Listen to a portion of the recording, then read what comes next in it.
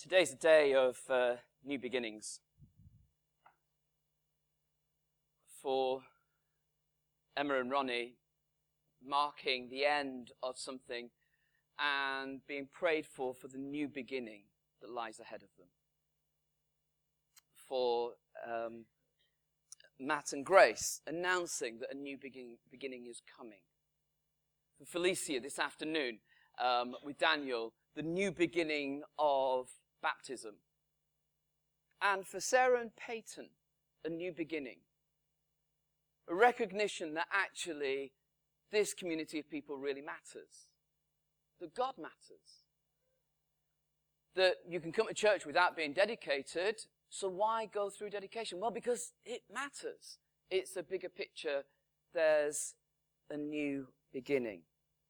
So just for a few moments, I want to read something from the Bible and think about this idea of new beginnings and just explore for a moment what new beginnings look like when we read and we think and we reflect on where we're up to. If you're going to follow with me, it's in John's Gospel, chapter 3, but that's okay. You might just want to listen as I read it. John chapter 3. There was a man.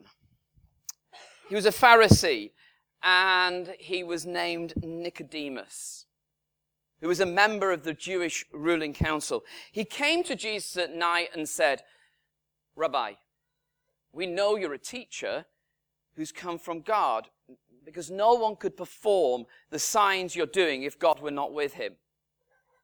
Jesus replied, "Very truly, I tell you, no one can see the kingdom of God without being born again."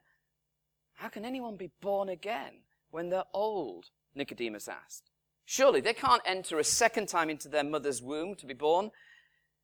Jesus answered, "Truly I tell you, no one can enter the kingdom of God without being born of water and the Spirit. Flesh gives birth to flesh, but the Spirit gives birth to spirit. You shouldn't be surprised at my saying you must be born again.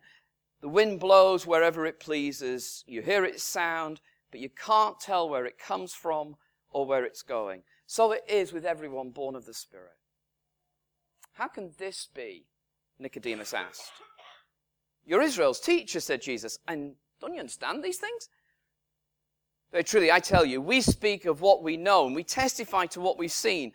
But still you people don't accept our testimony. I've spoken to you of earthly things, and you don't believe. How then will you believe if I speak of heavenly things? No one's ever gone into heaven except the one who came from heaven, the Son of Man. And just as Moses lifted up the snake in the wilderness, so the Son of Man must be lifted up, so that everyone who believes may have eternal life in him. For God so loved the world that he gave his one and only Son, that whoever believes in him shall not perish, but have eternal life. For God didn't send his Son into the world to condemn the world, but to save the world through him. Whoever believes in him is not condemned, but whoever doesn't believe stands condemned already, because they've not believed in the name of God's one and only Son. This is the verdict. Light's come into the world, but people love darkness instead of light, because their deeds were evil.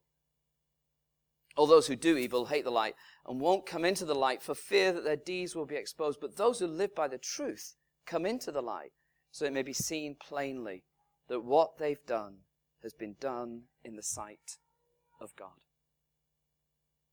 It's kind of an interesting story.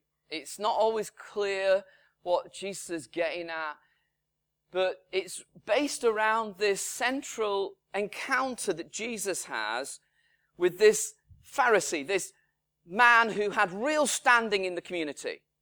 A man who was, it's sort of like it was like a counselor, a local counselor in the community. Religious, well-to-do, people would think well of him. And he comes at night to meet Jesus. Came at night for all sorts of reasons, possibly because it's the time when you have free time. I want to explore something. I don't want to be in a rush about this. But it also could be simply because he didn't want people to see him meeting Jesus. Because Jesus is like a renegade. Jesus is not well thought of. Jesus is a maverick. Jesus you can't quite capture.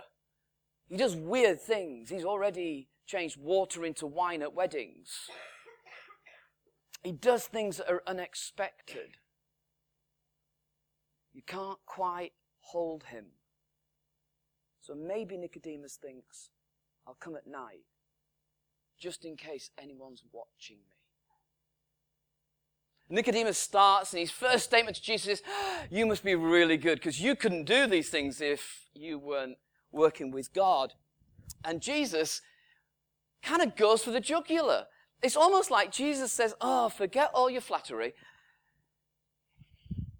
I tell you, you can't see the kingdom of God unless you're born again. If I were Nicodemus, I'd be going, whoa, I was just complimenting you.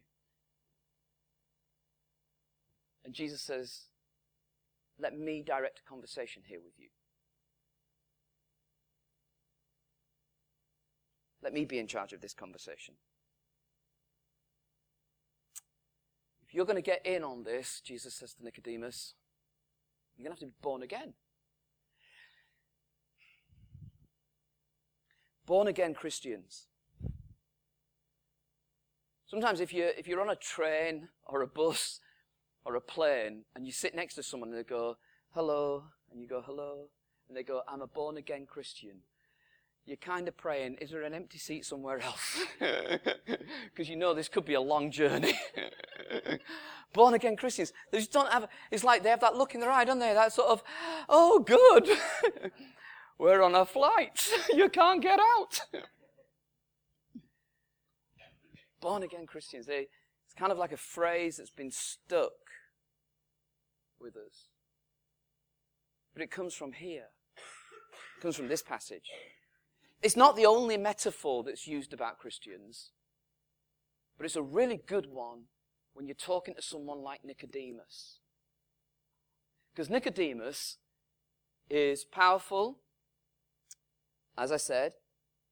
He's well-to-do. He's thought well of in religious circles, and he thinks he's got it all together. And the other thing about Nicodemus is that he will have studied a lot, and he knows a lot. And it's interesting that with this man, Jesus says, you need to be born again. You need humility. You need to lay down your position. You need to learn a new way. You need to start again. And Nicodemus says to Jesus what everybody would say to Jesus. How can you be born again? I can't. He's like, I think Nicodemus knew what Jesus was doing. He's just like playing for time. I'm kind of hesitating because I'm in church, but it's in the Bible, so I'll say it. I can't go back into my mum's womb. And Jesus says, no, you're right. You need to be born of water and born of spirit. And what Jesus is talking about is baptism and receiving the Spirit. Now, because we've just sort of dived in at chapter 3 in John's Gospel, it's not clear. You've got a kind of, John, when he's writing his Gospel, he's writing so you might understand something about Jesus. He's kind of expecting you to be able to remember what's just happened in the previous few pages. And one of the things that happened was that one day Jesus was queuing up to be baptized. John the Baptist was in the wilderness baptizing people. And can you imagine it? People were just queuing up because it was like a revival going on in the wilderness. And can you imagine Jesus in line? Because that's exactly what it was. Just in line. Can you imagine being in front of him and waiting and going, where are you from? I'm technically, at the moment, from Galilee. Oh, what are you doing here? I'm coming to get baptized. Aren't you the good guy? Yeah, I'm the good guy. Well, why are you getting baptized? I'm getting baptized because it's the right thing to do. Imagine being John the Baptist and you spot Jesus. Now you've known about Jesus all your life. He's your cousin. And you've heard about the miracle with the wine and the water. In fact, before Jesus was kind of like in his public ministry, you were the one saying there's going to be one I'm not the main thing here. Jesus is the main thing. And he's going to do some remarkable stuff. And you're standing there in the water, and Jesus comes towards you, and Jesus says, I want to get baptized by you, John. And everything in you is going, no, I need to get baptized by you. And Jesus says, no, let me get baptized. John the Baptist pushes him down and brings him up. And at that moment, something remarkable happens. It's kind of like people begin to hear this voice that says, this is my son. It's like God speaks and says, that's my son. The Spirit's on him. That's the one you got to listen to. He's mine. You turn the page, and you hear Jesus speaking to someone else saying, you need that for yourself. You need to know the voice that says, you're mine.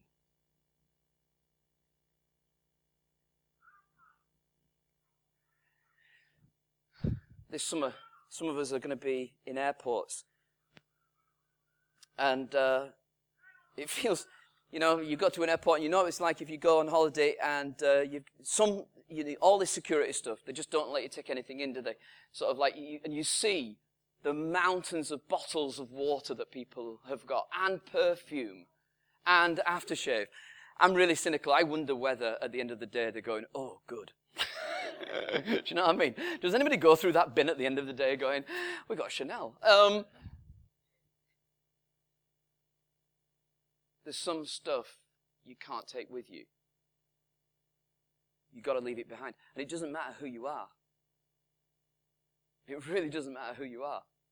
It doesn't matter if you're in a business suit going in first class, or if you're in shorts and flip-flops in cattle class on Ryanair.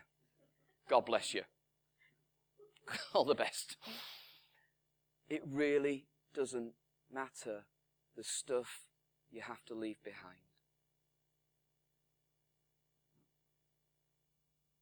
And Jesus says to Nicodemus, if you want to start again, the stuff you've got to leave behind.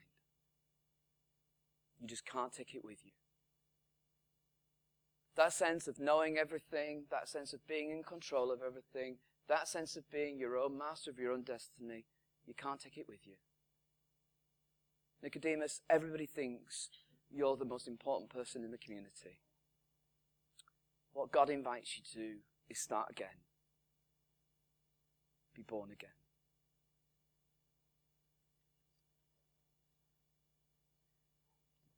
And Jesus explains very briefly how that works. You heard me read it. He says, no one's gone to heaven except the Son of Man. And Nicodemus would understand that at that point, Jesus is talking about himself.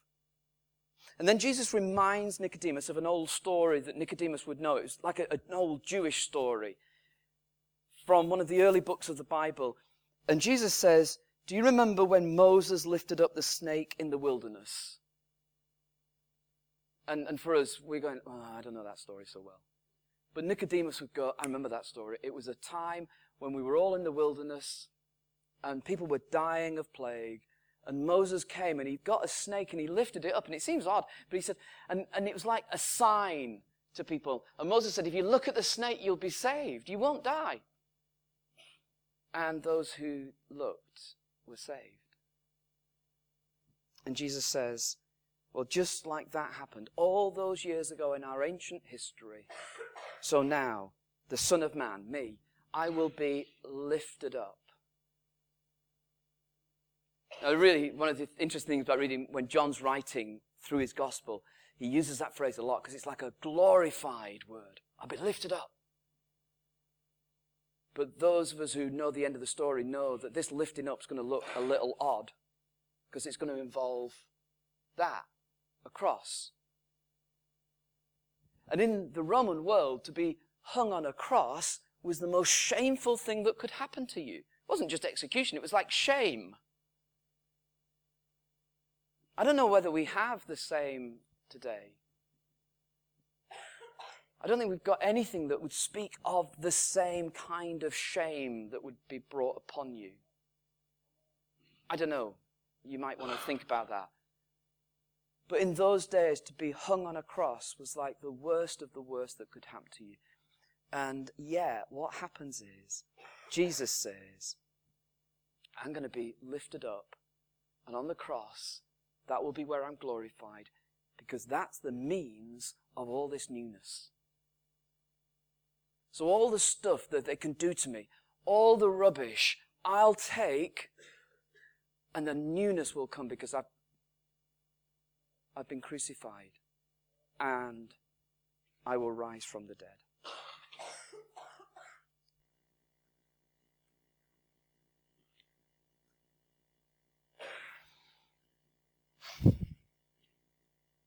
God, Jesus explains, God so loved the world that he gave his one and only Son, that whoever believes in him shall not perish but have eternal life. It's like, that's the deal. If there's one verse that you've seen around the place, it's that verse, isn't it? You've seen it at football matches. You've seen it on Brazilian footballers' shirts when they score, which is often quite a lot of times. So you see it quite a lot. John 3:16. It's like, that's the verse that nails it for us. And the reason you see it on railway sidings or on back of buses or on Brazilian football shirts is because if there was one verse that tried to explain what all of this is about, it's that verse. God so loved the world. Doesn't hate it. He's not against it. He's not finished with it. He so loves it that he gave his one and only Son, Jesus. That for those who believe in him, for those who trust in him, they'll not perish, they'll have eternal life. They'll live not only forever, but they'll have new life now. And it's like Jesus is saying to Nicodemus, so stop wrestling. Stop fighting. Stop pushing God away. Accept it. And what's life look like then? Well, Jesus says this, the wind blows wherever it pleases. You hear its sound, but you can't tell where it comes from or where it's going. So it is with everyone born of the Spirit, because they've got a new engine inside. They've got a new dynamism about them. This new life, the Spirit. Why does God do it? Because God so loved the world that he gave his only begotten Son, that whosoever believes in him shouldn't perish but have everlasting life. That phrase, continue the conversation, is a good line to finish with. Because the conversation continues for Emma and Ronnie as they go to Kenya, following Jesus, because this is their sense of what God's got for them next. For Grace and Matt as they take on new responsibilities in the Northeast eventually, because they know they're loved and because they want to demonstrate that love for others. For Felicia getting baptized this afternoon, recognizing that actually it's made a personal change in her life. For Sarah, new house today, dedication, another step. But all our new starts without that sense of God with us, it's just like us trying harder to turn over a new page. But a new start that says, I accept and I receive the forgiveness you offer me, is the way that actually you get that new engine that enables you to live differently. And one last thing. What about Nicodemus? What happened to him? Well, in chapter 3 of John, you're not told. He just disappears. But in chapter 19 of John's Gospel, he pops up again. Just really briefly. But when they've crucified Jesus, they take his body off the cross. And there's two really prominent citizens who say, we'll deal with that criminal. It must have taken a lot of courage to do that, a lot of guts, because people would look down on them. Why you? There's certain crimes in our society at the moment that if you say, I'll identify with who's done it, they'll be scrolling things on your walls. And that's what it was like. And there was 2 guys who were really well known, and they said, we'll care for the body. And one was a guy called Joseph of Arimathea, and one was Nicodemus.